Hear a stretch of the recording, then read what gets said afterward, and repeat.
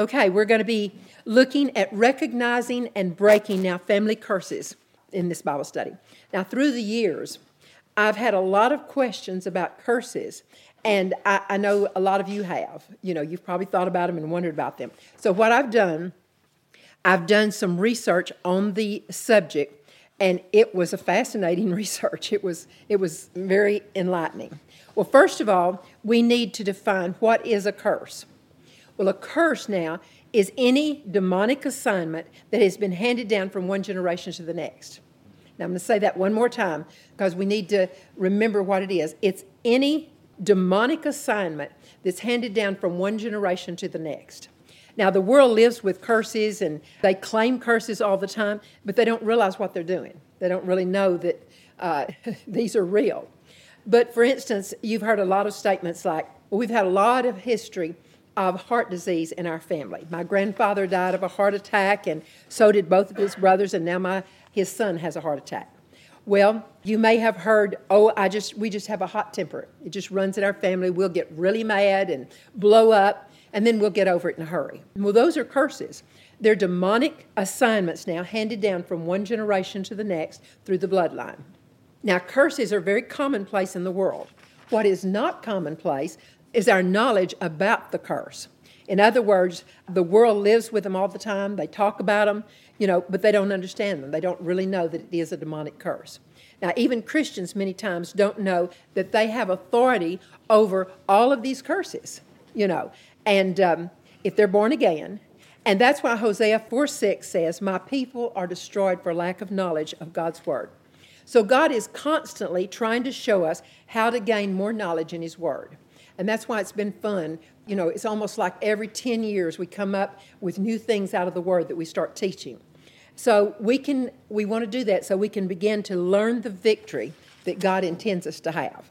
Now, I'm going to give you 6 Bible facts about curses, and then we're going to look at 5 very simple ways to overcome the curse.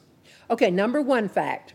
So many times we just want to know, well, where did the curse originate? How does it operate? Now, we know that sin came in through the fall of Adam, and it spread throughout the entire bloodline of all mankind. Now, we're descendants of Adam. Therefore, we all are born with a sin nature. We all understand that, but we don't really realize what all comes as a result of this sin nature because of the curse. Now, the reason I don't call it consequences to sin is because a curse is different from just sin consequences. A curse has longevity. In other words, it keeps going down the bloodline. Okay, now let me give you an example of sin consequences. I can get in the flesh and I can slap my friend, and it's going to have some consequences. I may lose a friendship over it. But it's not going to necessarily result in a curse. It's not going to do that. We'll find that every time we do something, that action is going to bring some kind of results. But not every wrong action is necessarily going to bring a curse. So we need to know the difference. Now, I can sleep crooked and wake up with a crick in my neck, or I can get really overtired and harm my immune system and take maybe a bad cold. But those are not curses that are handed down in the bloodline. Those are just results of a bad action. But there are certain things that do result in a curse. So a curse is different than just consequences, because a curse is alive. It actually has an evil spirit in it. It's absolutely alive. It's a spiritual demonic intervention into a family bloodline. Okay, number 2 fact, every curse had to come through the doorway of somebody's sin. Now, there's a major curse that affected all mankind and affected even the earth itself. Now, that, of course, came as a result of the original sin. Now, that, of course, is listed in Genesis 3, verse 14, and we're all familiar with that one. But when we understand this original curse, it's going to help us then to be able to understand how these other curses operate. Now, we're going to find that after Adam and Eve sinned, then the Lord began to name the curses that came in because of their sin.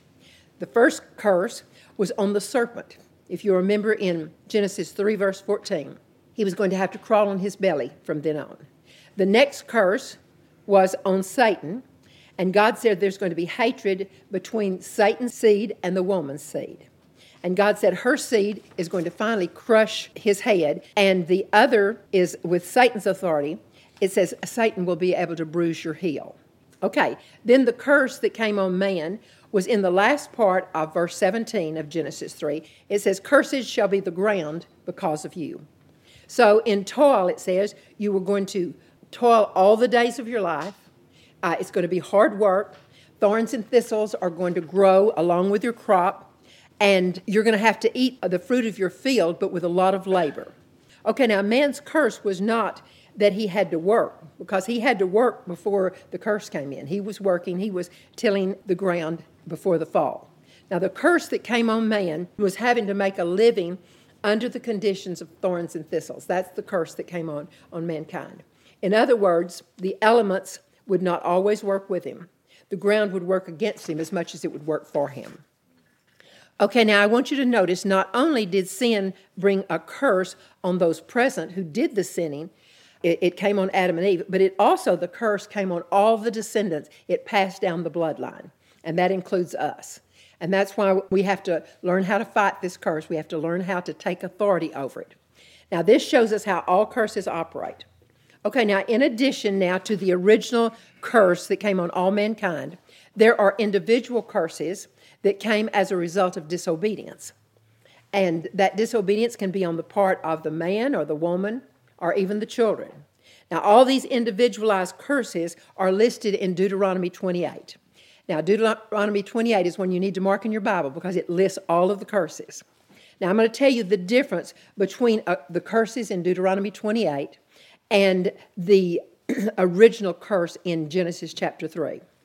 The curse back in Genesis 3 is universal. Everyone is going to be affected by that one. Every man, woman, boy, and girl. All of the animals, the serpent, Satan, even the earth itself, it's all going to fall under this particular curse. It was the original sin itself, not God, but the original sin itself now is what brought on the curse and brought it onto the entire world. Okay, now that's different than the individual curses. The curses that are listed in Deuteronomy 28 will come maybe on a particular family as a result of somebody's disobedience in that family. Now, when a person walked in disobedience, what it did, it opened the door to one of the curses listed in Deuteronomy 28. And then that particular curse now is going to move down the bloodline in that particular family until someone stops it, until someone knows what to do and stops it. Now, we're not going to all have been born under every curse listed in Deuteronomy 28. Thank goodness. We're not going to. Every one of us are under that original curse that came because of the sin of Adam and Eve. But we're not all going to have every curse in Deuteronomy 28. But when one of these curses in Deuteronomy 28 comes on a certain family, we're going to find out there is a reason for it. It's not just happen chance. It didn't just, oh goodness, I can't believe this just happened to come on our family. There was a reason for it. If I have a curse on me, then there's a cause in Deuteronomy 28, verse 15, and it gives us the cause. We're going to find out that disobedience is the cause of the curse. Now, it may not be your sin. It could be anybody's sin up your bloodline. If they've sinned, that curse can come down the bloodline and can affect you. Okay, now, God is not the one that's sending the curse. He's never the one. He paid the price of having his son die to get the curse off of us. And even when he knew that we were guilty of the sin, God was never the one putting the curse on us. He paid the price to take it off of us. And Jesus bore the curse for us on the cross. Okay, to bear the curse now for us, and then to turn around and willfully put the curse back on us would be a house divided. And by Jesus' own word, he tells us a house divided is not going to be able to stand. Now, God gave us a free will. Therefore, when we disobey, the curse is going to come, but it's not God sending it. And so many people will say, well, boy, we're in sin, and boy, God just sent that curse on us. That's not true. You need to get that out of your thinking. You need to know God is never going to send the curse on you. Now, the curse is a direct result of sin, not by God's choice. It's just simply because a bad seed cannot produce anything except bad fruit. Now, disobedience is a bad tree, and the curse is the fruit now that comes from the bad seed of disobedience. Now, sometimes people will call it sowing and reaping, because what it is we sow, we're going to reap. Now, Satan has to have a right to put the curse on us. A lot of people say, well, that curse just came on our family. No, it didn't just come on the family. Satan has to have a right before he can put a curse on you or anyone in your family. Now, he can't just slap a curse on us because he feels like it, because the Bible tells us a curse without a cause cannot alight. Okay, now the last part of Proverbs 26, verse 2, this is really important for us to remember. No one is under a curse unless someone opened the door by sinning. If you see a curse on a family, somebody sinned. Either the person or else it was some ancestor up the bloodline. And as that curse came down, it brought the consequences. Okay, number 3 fact. The power behind a curse is always demonic. This never just happened chance. It has power, but it's not godly power. Now, whenever a curse is in operation, we're going to find out that demons are operating. These demons, they're real beings. Some people say, demons are just a word that people use it. No, demons are real spiritual beings. And you'll notice in our scripture in Genesis 3, verse 15, that the moment that Satan had lured Adam and Eve into sin, the moment that happened, immediately the curse appeared. There was no curses before that. But as soon as Eve sinned, then the curse immediately came. And Satan then had the power to do harm to man. Now remember, God said, and now Satan will bruise man on the heel. So God wasn't giving Satan permission here. God was just simply stating the fact. He was telling what happened because of the sin. Now, it was the entry of sin into the world that gave Satan permission then to bring in the curses. When you think about it, if we had failed to sin, we had said, no, we're not going there, Satan would have been tied up and he could not have brought the curse in. Okay, the number 4 fact. Under the Old Testament, there was no remedy for the curse. Keeping the law and staying in obedience to God, that would protect them from committing the sin that was going to bring the curse. But once they fell for the sin, then they were under the Old Testament. Jesus hadn't died. He hadn't taken it on his own body. And so they were in trouble. But after they sinned under the Old Testament, the law had no power to redeem that person from the curse. They were in trouble. And it says, all who rely on the works of the law are under the curse. For it is written, cursed is everyone who does not continue in all the things which were written in the book of the law to do them. That's in Galatians 3, verse 10. Okay, now in Galatians 3:10, there was no remedy whatsoever for the curse under the Old Testament. Jesus hadn't paid the price, and so they were stuck. They were in trouble in the Old Testament. Okay, now let me give you a really good example of that. David committed adultery with Bathsheba. Now that was a direct disobedience to God's command. Now, since the fall of man, we said that there has been a law of sowing and reaping. In other words, whatever a person sows, the Bible says we'll reap. Anything that would bring evil consequences on us is forbidden by God. And the reason he forbids those things is not because he's just trying to give us a problem. It's because he knows that it's going to bring a curse on us, and he's trying to protect us. Everything God does is trying to protect us from the evil that is there, that's obviously there, and he's trying to protect us from it. Therefore, he forbids certain things in order to keep us from receiving the consequences. God doesn't want us receiving any of the consequences, and he knows what will come because of it. Now, God in his love is trying to spare us from what he knows is going to happen to us if we get into sin. And that's why God said in the 10 Commandments, thou shalt not murder and thou shalt not commit adultery. Well, David was disobedient to both of these commandments. He committed the sexual impurity. Now he committed that with Bathsheba, and then he had Uriah killed, trying to get rid of the guilt that he had. Now God is trying so hard to spare us the pain that will come as a result of our disobedience. And he knows that pain is going to come, just like it did on David. And in 2 Samuel chapter 12, in verse 9, Nathan, the prophet, came to David after he had committed adultery, he had committed murder. Nathan came and he said, why have you done this thing? Why have you done this thing? David, why did you do this against God's commandment? Now look what you've brought on yourself. And then he tells him what the curse is going to be. And so in 2 Samuel chapter 12, verses 10 and 12, he said, the sword is not going to depart from your house. The sword is going to be on your house forever. And he said also, one of your own household will lie with your wives. And he said, you brought this on yourself. And he said, I can't imagine why you did this to yourself. Now, God had no choice except to allow the curse to come anytime we disobey. He has no choice in that because Jesus had not yet shed his blood to redeem us from the curse back under the Old Testament.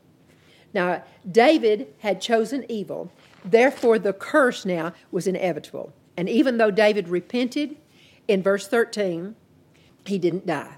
It should have brought death to him after what he had done, but he didn't die. God spared him. But the old covenant didn't provide redemption from the curse of sin.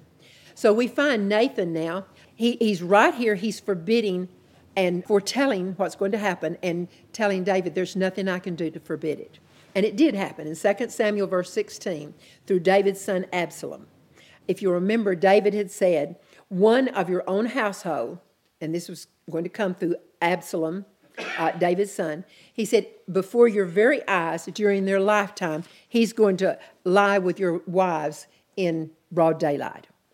And sure enough, he did. He pitched a tent on the roof in front of all Israel, and he committed adultery with all of David's wives. And you think, what a humiliation. I can't even imagine what David was going through when that went on. Now, God knows the pain that the curse is going to bring, and that's why he tries with everything in his being to spare us. He's continually telling us what the results will be, and he's warning us constantly. Now, David had Uriah killed, so there was also the curse of murder on David. Now, Nathan foretold that the sword would not depart from David's house. And that's why Nathan's first words to David were, David, why did you do this? Look what you've done to yourself. Because David is the one that brought it on. Now, notice how the curse that goes down the bloodline is always of like nature to the sin itself. In other words, when someone commits adultery, you're going to find that the adultery is the seed now of the process that came. Okay, see, the sin of lust and adultery in David's life with Bathsheba brought a curse of lust and spiritual adultery to his children.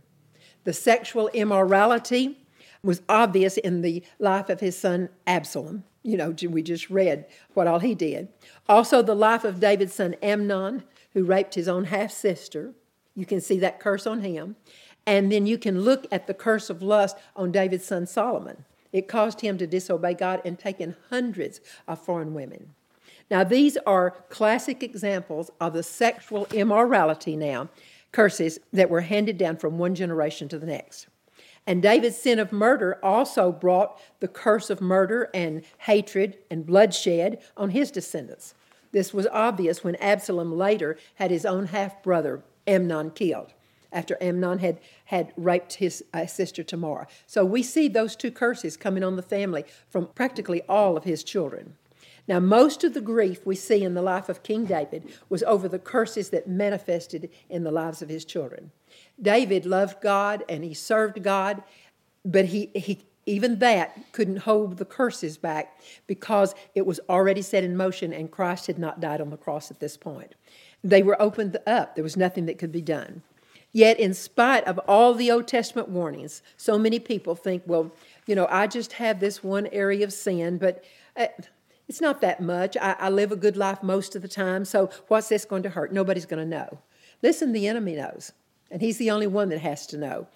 Of course, God knows too, and he does everything he can to prevent the problems that we're going to have.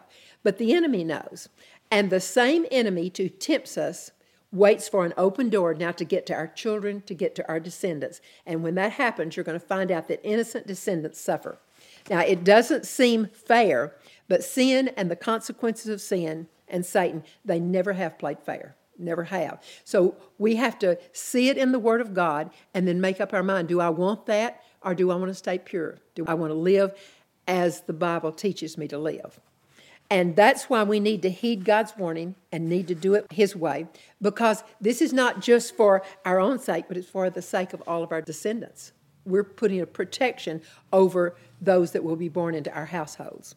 Okay, now James 4:4 tells us that whoever wishes to be a friend to the world is going to make himself an enemy to God. So our choices either make us a friend of God or an enemy to God. Now, when there is a yearning inside of us to live like the world lives, then we're going to find out that that is a wide open door to the curse to stay on us. Okay, the number 5 fact about curses, This is the good news. I'm going to give you the good news, and then I'm going to give you the conditions for receiving the good news. The good news first. Under the New Testament, in Jesus Christ, we are redeemed from the curse of the law. Sometimes we just read that and we don't pay that much attention to it. But when Christ died so that we could be redeemed from the curse of the law, we don't really realize what that did for us. We should be jumping up and down and clapping when we read that. We're not under the power of sin's curse any longer unless we just choose it and choose to be disobedient.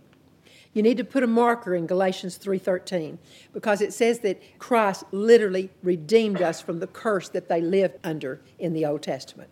You need to memorize that and say it over and over. Say it until it soaks in and you realize we've been redeemed from the curse of the law. Make it personal. Christ redeemed me from the curse. God knew that we weren't going to be able to keep the whole law. He knew that. And he was constantly pointing the people under the Old Testament to the time when there was going to be a new covenant brought about then through the blood of Jesus. And constantly through the Old Testament, that was being pointed to because that was going to be such a redemptive thing that the people under the Old Covenant, they knew what a blessing that was going to be. Now that was the time when man was set free, not because of his own righteousness, but because of the righteousness of Jesus. He took that curse for us. And Galatians 3:13 is our lifeline because finally we have a remedy for not only sin, but praise God, we also have a remedy for the curse that was set in motion because of the sin. Now today, no one has to remain under the curse. They didn't really have that choice in the Old Testament. But today, no one has to remain under the curse that came down through our ancestors. Now, most of us have for years remained under the curse because we just haven't known that there was anything we could do about it. So many people are in disobedience to the law because they don't know the truth. They haven't studied the Word enough to know that, praise God, we've been redeemed from the curse. But we don't have to stay there if we just know the truth. Now, that's the good news. Even the Old Testament prophet Jeremiah, he prophesied that there was going to be a new covenant coming, and when the new covenant came, that curse wouldn't have to be passed down to the children any longer. And, we read that in Jeremiah, and many times we don't realize what a miracle that was. We'd be jumping up and down and clapping if we thought about it. Jeremiah prophesied in Jeremiah 31:29 through 31, that under the new covenant, they were going to be redeemed, and every man would be responsible for his own sin, and it would be the father's own teeth that would be set on edge when he ate the sour grapes. See, under the Old Testament, it said when the father ate the sour grapes, that the children's teeth would be set on edge. But now, under the new covenant, he said now it's going to be the father's own teeth set on edge when he sins, but it's not going to pass down to his children. Okay, now we're living under the new covenant that was prophesied, and it has been consummated by the blood of Jesus, but we have to appropriate it. And even when we say that the father's sin is not going to set the teeth on edge for the children still have to accept it. They have to put it into motion. See, these promises are not automatic. There's something that we have to realize. We have to learn it and say, whoa, this is a wonderful promise God has given me, but I have to appropriate it. I have to do something to bring it about. Now, the benefit of the new covenant is not based on what we can do for ourselves. It's based on what Jesus did for us because he took the curse for us. And that's the good news. And so we need to ask ourselves and get into the Word, how then do we receive the blessing? And, well, when you start studying what Christ did, and you start appropriating it, you're going to cut the curses off that they lived under all through the Old Testament. Okay, the number 6 fact, redemption from the curse, it's not automatic. And that's why you see so many Christians still living under the curse. In fact, it's sad to say, but most Christians in the New Testament churches, they haven't studied the Word enough to even know that they've been redeemed from the curse. We can't just become a Christian and sit back and automatically have every curse broken off of us or broken off of our family. We do have the main part to play. We have to appropriate the redemption that Christ provided. He's provided it. It's like he's offering a gift, but we're going to have to reach out and take that gift. And there's things we have to do to take the gift. For example, sickness is a part of the curse. It says that every sickness and every disease is a part of the curse, Deuteronomy 28, verse 61. But then we have to couple that with Galatians 3:13. But Christ redeemed us from that curse. But so many people say, oh, we haven't been redeemed from sickness. Look at all the Christians, and look, they're always getting sick. Yes, Christians are always getting sick. And do you know why so many Christians get sick? They don't know we've been redeemed from the curse. They just don't know it. They don't know to appropriate that. And if we don't get in the Word and find out what the promises are, I mean, we're going to take everything that comes along.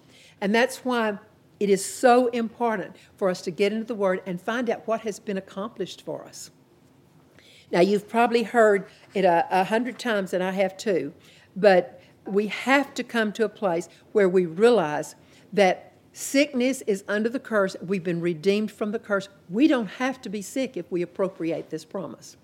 And so they scoff at the idea of being redeemed from the curses of sickness. They scoff at the idea that they're redeemed from poverty. And they just, well, everybody's in poverty. You know, everybody's had sickness. Yes, everybody has, but it's because we haven't appropriated what Christ has done. But I want you to notice, Christ also purchased our right to be free from every sin. That's our right as Christians. But how many of us take that right and say, no, Lord, I don't have to sin. I don't have to make that choice. I've been redeemed. But that's also not automatic. But you never hear people say, we're not redeemed from sin because look at all the Christians who are still sinning. And we can say that. But that doesn't mean we don't have an escape if we want to take it. Now, I haven't lived totally free from sin, but I still have a right to it. If I want to make the effort to say, no, Lord, I don't want the curse on me, so I'm going to choose not to sin. I'm going to choose to do it right. See, Jesus bought that right. He redeemed every one of us from sin, but we have to appropriate it. I haven't lived totally free from sickness or totally free from poverty. I haven't lived totally free from calamity, but it's not the fault of the Word. It's because I haven't appropriated it. There was a long time I didn't even know that it was there. But now that we know it, we can live in health if we take the Word of God and we start appropriating it. You know, because we have a right to be free. Jesus had paid a terrible price to be able to give us this right, to give us the freedom. But I have a part to play. And Jesus has redeemed us now. He's redeemed us from sickness. He's redeemed us from disease. He's redeemed us from sin. He's redeemed us from the plague. He's redeemed us from calamity and poverty and failure and dread. He's redeemed us from all of these things, and it's right there in the New Testament. But we're going to have to come to the place where we say, Lord, I want that.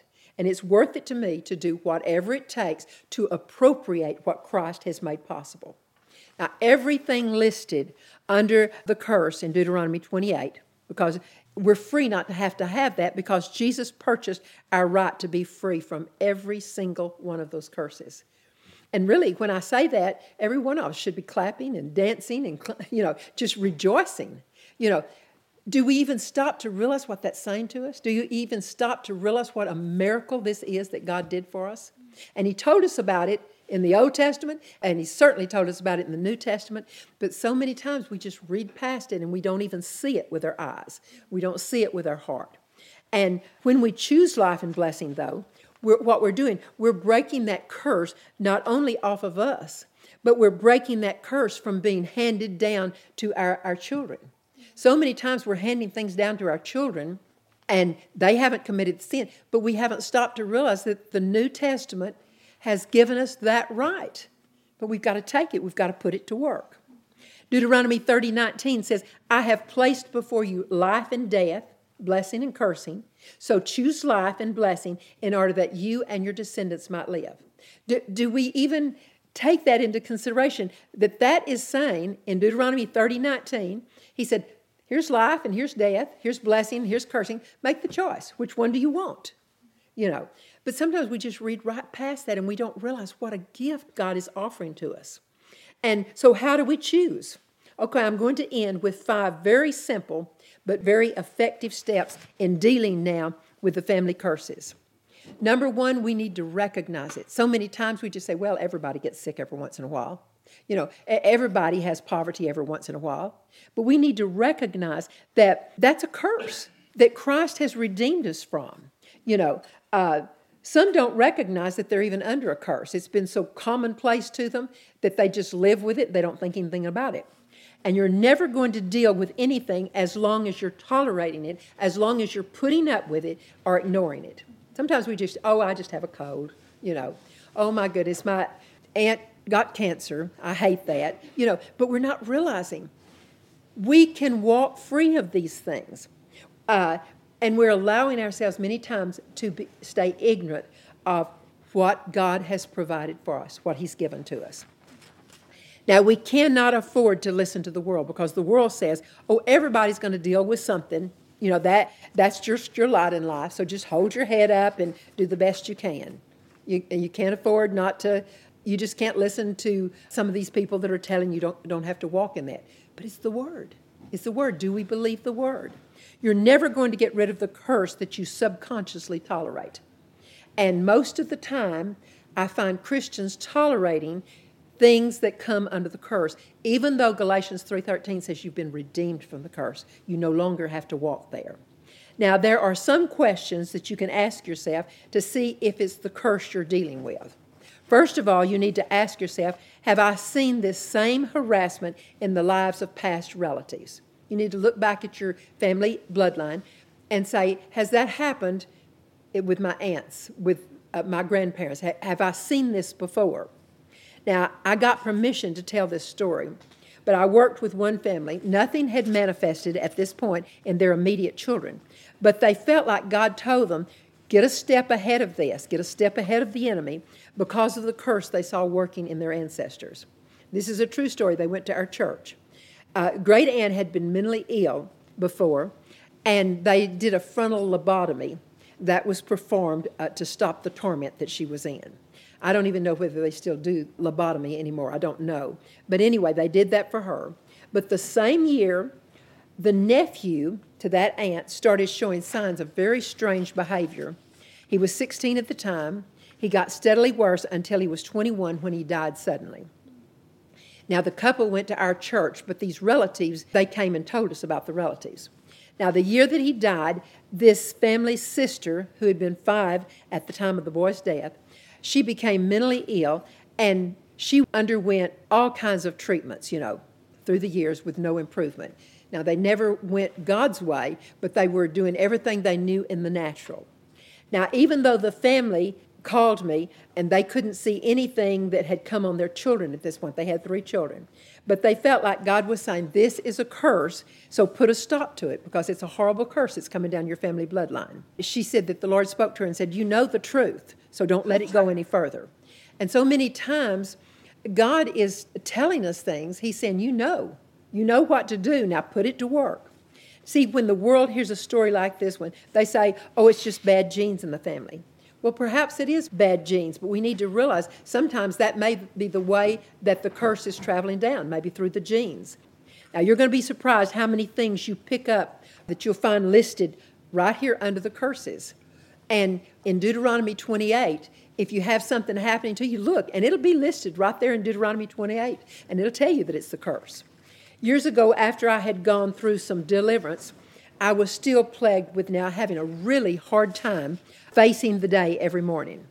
I'd wake up and I just dreaded the day. Now, as the day went on, I was fine. It started getting nighttime, and I would start almost panicking. I would get nervous, and I dreaded the night. Then, as soon as the sun began to go down, I'd get okay again. But I just kept fighting that depression in the early morning and late afternoon. And I kept thinking, Lord, what on earth is wrong with me? Why does it come on me twice a day?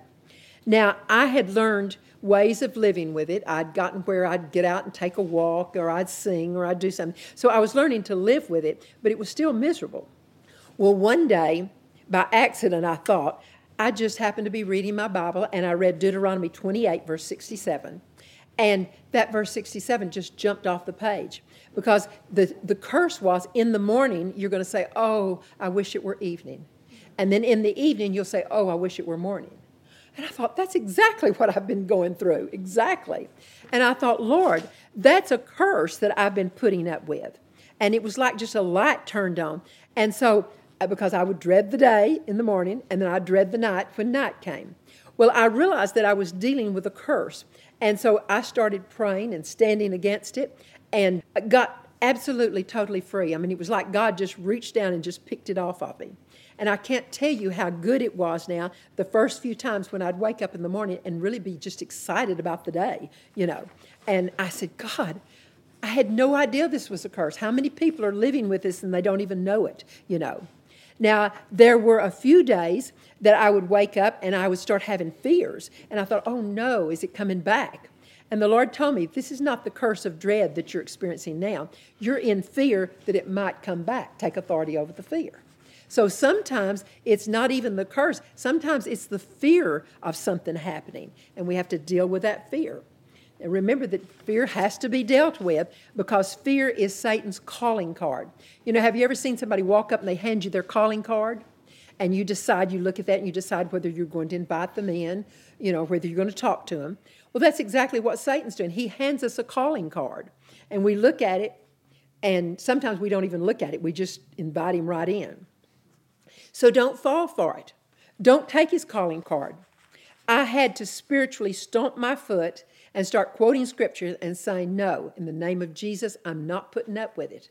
And you're going to find there's going to be things, because Satan doesn't give up easily. He'll offer you a part of the curse, and the easiest thing in the world you can do is to take it in. And sometimes it's really hard to stomp your foot and say, this is a curse and I'm not going to receive it, because you're feeling it. You feel the curse. Many, many sicknesses and diseases and plagues are described in detail now in that list of demon curses in Deuteronomy 28. And then when you go on down and you read verse 61, it says every sickness and every disease, even the ones that are not written in the book, are a part of the curse. Okay, so he's saying it's all a part of the curse, even the ones that I didn't list out here in the book. There's a curse of poverty. Now, I'm not talking about an occasional not having quite enough money. That's not what I'm talking about. But you've seen families that are poor, and no matter what they do, they can't seem to come out from under it. Nothing seems to help in the natural. They've had lack all of their lives.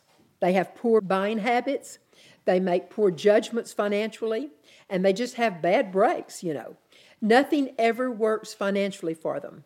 Okay, that's a curse of poverty, and it's not going to come off until somebody prays for them, or when they see it and they say, no, this is a curse and I'm not receiving it. Or maybe there'll be a thought in your mind that keeps saying, I can't, no matter how hard I try, it just seems like I'm doing my very best and I always fail. I'm never successful. Others do these things so easily, but it's just not easy for me. Well, if you'll look back, you'll probably see that it's hereditary, and you'll probably see it in some of your ancestors, that they were plagued with the same kind of defeated thoughts. Okay, that's a curse of fear of failure. And I see this curse on so many people in the body of Christ. When we were pastoring, you could, after you got to know your congregation, you could look out and you knew the ones who had this curse on them. So the first step is just to recognize it and then acknowledge it and say, Lord, this is a curse. And I want to find out exactly what I'm supposed to do because I want it off of me. Okay, the number 2 step for breaking that generational curse is to decide that you want rid of it. Sometimes it's just easier to put up with it, or some people think it is. Now, I know that sounds absolutely ridiculous because who wouldn't want to be rid of a curse? But I've been guilty of convincing myself for years that I hated something and wanted rid of it, convinced that I was in earnest, and yet it would keep hanging on. And then finally, maybe years later, I would become fed up and something inside would break off of me and the deliverance would suddenly be there. Now, I've shared this before, but for years I had nightmares. My family teased me even as a kid. I had nightmares. They would tease me, what did you do last night, Well, I had begged God for deliverance, and you could never have made me believe that I wasn't sincere about wanting deliverance and hating what I was going through. But one day something happened that made Jack think those nightmares were a subconscious lashing out at him. And even though I knew that wasn't true, I knew there was nothing in me lashing out at him, but I also knew that if he thought it was going to do damage to our relationship. So for the very first time, I really did get sincere. I got serious. Some people would say I was dead serious because I was. And when he left for work that morning, it was well before sunup. He was working a rotating shift. He was on the night shift, and it was 4 a.m. when he left. And I took off when he left. I ran outside and I ran through the pasture. I was desperate. I had to hear God. And I was determined that I was not going to go back into the house until I got an answer from God, till I got this thing off of me. Well, God showed me the root cause of those nightmares, and he showed me what I was going to have to do to get it broken. Well, I had never, after I got it off, I never had another nightmare. Now, I may have had a bad dream occasionally, but it was never another one of those nightmares. Now, in a moment, I'm going to tell you what the root of that problem was that the Lord showed me. But I want to tell you some things first. There are things in our life that we think we hate. You know, there's times that I'll think, oh, I don't like what I'm doing here. I hate this thing. But we have to hate that curse more than we love the area of flesh that it's feeding. And oftentimes, we're fooling ourselves when we think, oh, I'm doing everything that I know to do. And I remind myself often of the story of the grandfather who took his little grandson fishing. And the grandson asked the grandfather, what does it take to please God? What do I have to do to please God? And the grandfather grabbed the little boy and he shoved him under the water and he held him there while the little boy was just kicking frantically trying to get loose. Well, finally, the old man brought him up out of the water and he said, son, when you want to please God as much as you wanted that next breath of air, then you're going to find the way how to do it. And that's exactly what happens to us. We fool ourselves too often into thinking that we're really serious. But if it gets serious enough with us, then we'll say, wait, maybe I haven't been serious. It got serious enough with me when I thought Jack was going to think I was doing that on purpose. Now, I can think I was doing it subconsciously because I didn't love him. Now, I can say about deliverance from the curse that when we want deliverance as much as we want that next breath of air, we're going to be in a position then to hear from God what it is that's hindering it. But sometimes we have to come to a place where we want it with every fiber of our being. And when I got serious about those nightmares, God showed me that the root of the problem was fear that caused me to get into overprotection. And in every one of those dreams, all of a sudden, I hadn't remembered the dreams, and suddenly God just opened my mind, and I remembered those nightmares. I was many times jerking Jack out of a sound sleep, and sometimes in my panic, I would scratch him. One time I blacked his eye.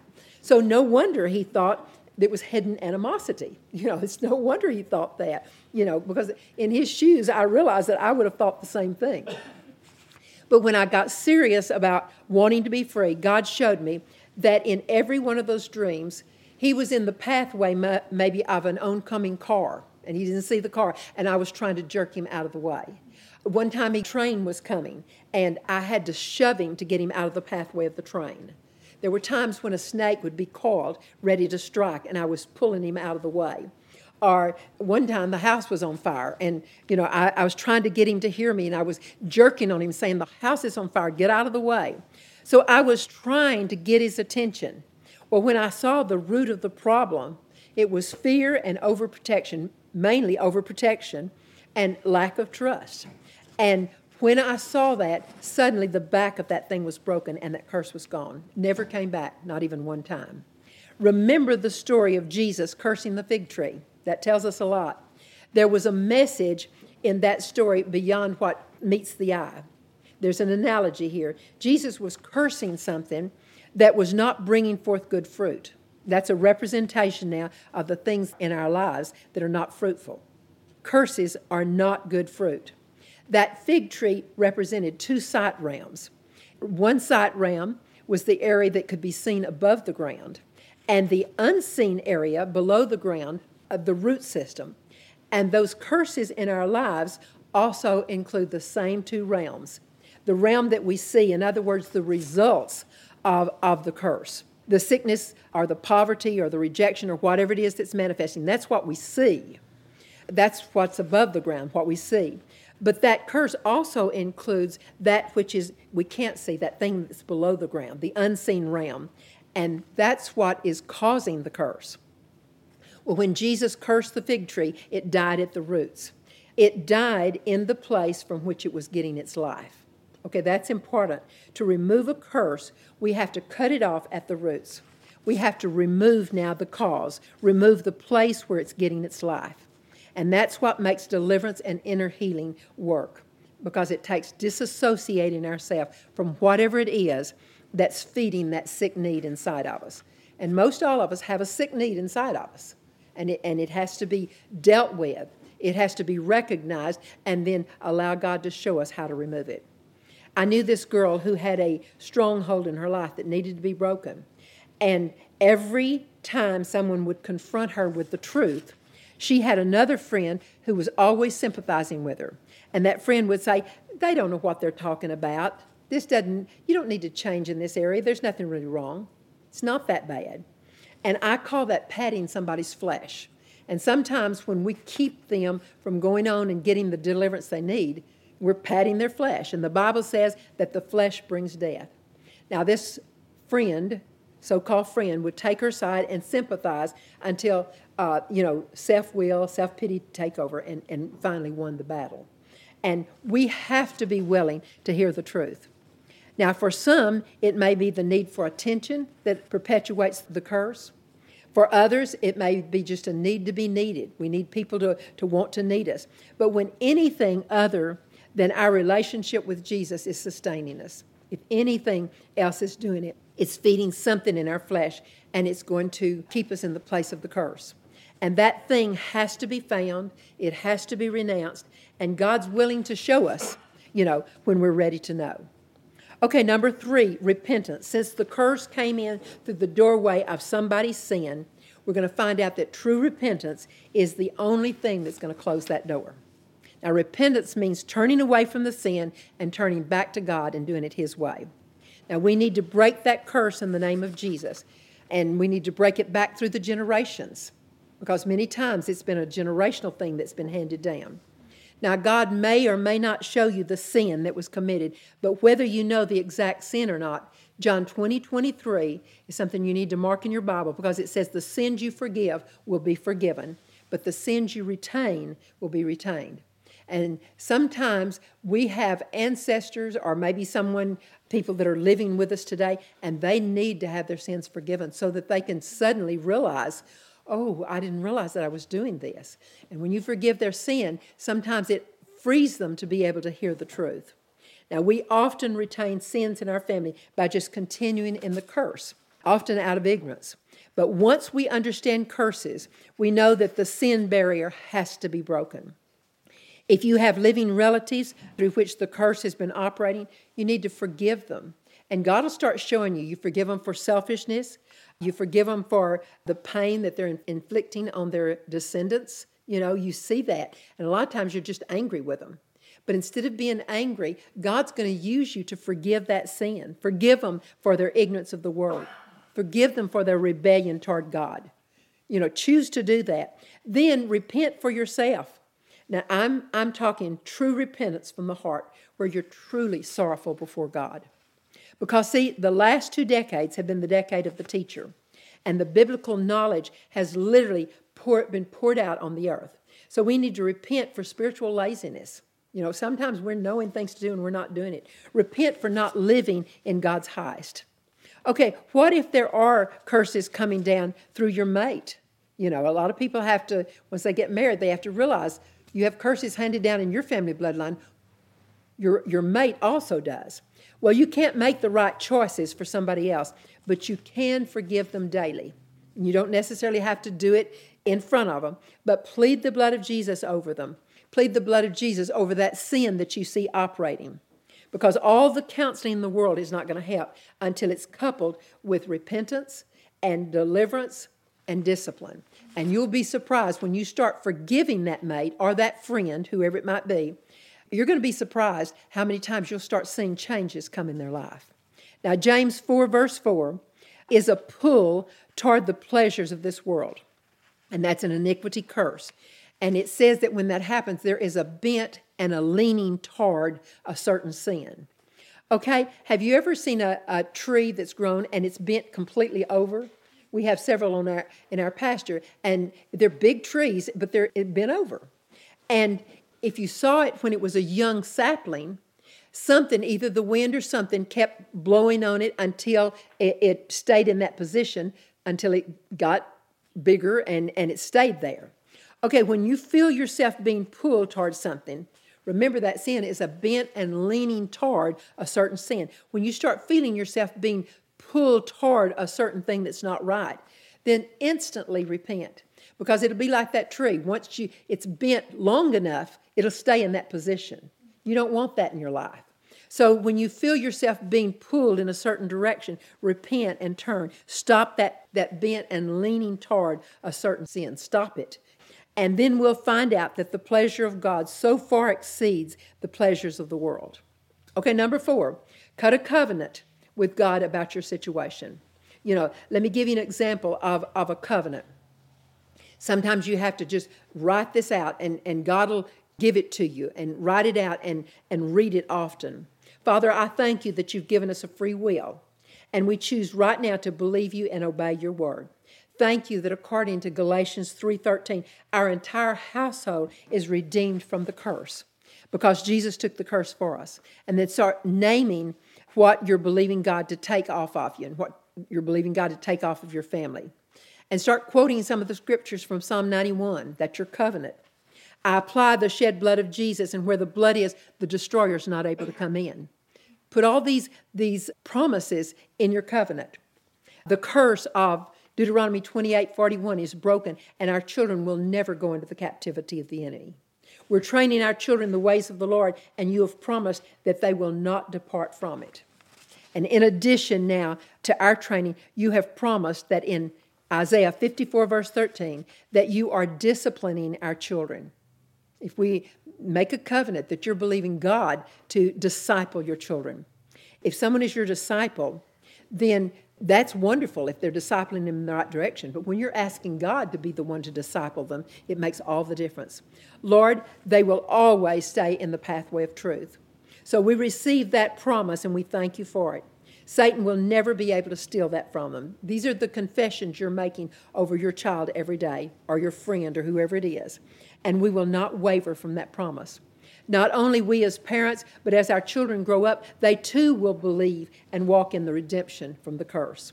Because as for me and my house, we're going to serve the Lord forever. Enjoy all the benefits of our close relationship with you, Lord, and therefore no weapon that's formed against us is going to prosper, and every tongue that accuses us is going to be shown in the wrong. Okay, that's a sample. You can put any scripture promises you want in your covenant, but pray that covenant over, maybe if you're working with a friend, you do it for each other. Later with your family, spouse, you'll do it for your children. You can be as specific as you want to be with every single promise you find in the Word of God. Pray and let the Holy Spirit guide you in finding the exact scripture promises, that meet your need. And then write out that covenant and read it until you believe it. I read one covenant and I thought I was believing it, but it was actually a year until one day it literally snapped on the inside of me and it became real. It became alive. Now, some curses seem to disappear the moment they're exposed. Kind of like when I got that word from God about the nightmares. I never had to deal with that again. But there's others that are going to be hanging on stubbornly. When that happens, you need to write out a covenant and read it until that thing's broken. And every time you read that covenant, you're axing at the root now of that curse. Now, if you won't give up, you'll finally win, because the sword of God's word is sharper than any weapon that has ever been formed against you. And then number 5, apply the blood. It's the shed blood of Jesus now that makes this possible. Otherwise, there would be no hope. But it's not the shed blood that changes your situation. It's the applied blood. There's a lot of promises, and we think, oh, that's a promise from God. But it's not going to do us any good until we start applying it.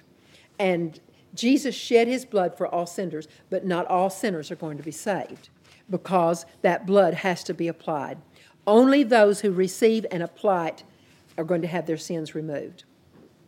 Now, don't let it become a meaningless ritual, because sometimes it's easy just to say things and we're just saying it and we're just taking up words. But put a blood covering over every individual that you care about, every member of your family, all your friends, and say no curse is going to be able to stand in the presence of the blood.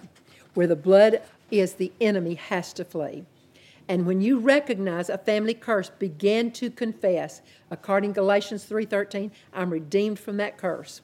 And the power of the blood is absolutely going to set us free. Okay, so these are 5 simple steps toward breaking the curse, kind of like breaking a stronghold. Number 1, you recognize the curse. We gave you the steps for that. Number 2, you hate it, and you don't put up with it. You want rid of it with every fiber of your being. You're not going to tolerate it. Number 3, you repent, you stop the sin, and close the door to that curse. Number 4, you realize Galatians 13 is the truth, that Christ has redeemed you from the curse. If you receive it, it's real, it's powerful, it's true. And come into covenant relationship with the Lord. And then number 5, speak the blood over that curse and choose to believe that it's done, that it's accomplished. We don't have to live in the mystery of past sins. Now, in the Old Testament, they did many times, but we don't have to. We don't have to live in the covering of those past curses. So the next time you see something in your family history that the world calls hereditary, don't dare say, well, we just have heart disease in our family. There's nothing we can do about it. We just have fear of failure. I hate it. Don't dare say that. You have a new blood covenant. Apply the steps that we talked about today and determine. God gave you those steps so you get set free. We don't have to put up with what the world puts up with. We literally, the ones in this group, literally could put this to work and break every curse off yourself and walk in freedom that we don't even realize exists because we haven't walked in enough. But it's there, it's possible, it's available, and God wants it for us. Father, I thank you that you have redeemed us from the curse. But we do have to apply it. We have to put it into practice and see it come to pass. Father, I pray that you'll make this just explode on the inside of each one of us. I don't think there's anyone here tonight that doesn't know these things. These are not new things. But Father, so many times we just haven't put them into practice every single day. I pray that you'll convict our hearts until every day we will put all of these wonderful promises into the center of our life. We'll believe them, we'll walk in it, we'll confess it, and thank you for it, and see the victory. Sometimes we have to stand for a little while if we've been living outside of this protection. But Father, it's so worth it because you're wanting us to come in. You're wanting us to see these answers. And we just want to say thank you, Lord. We want to fall on our face before you and say, Lord, thank you that you have made deliverance and you've made this protection and you've made these miracles available to every single one of your children. Oh, God, we can't even imagine a God that loves us this much, that died to make these things possible. But, Lord, we do say thank you. We love you and we praise you for it. In Jesus' name. Jesus' name.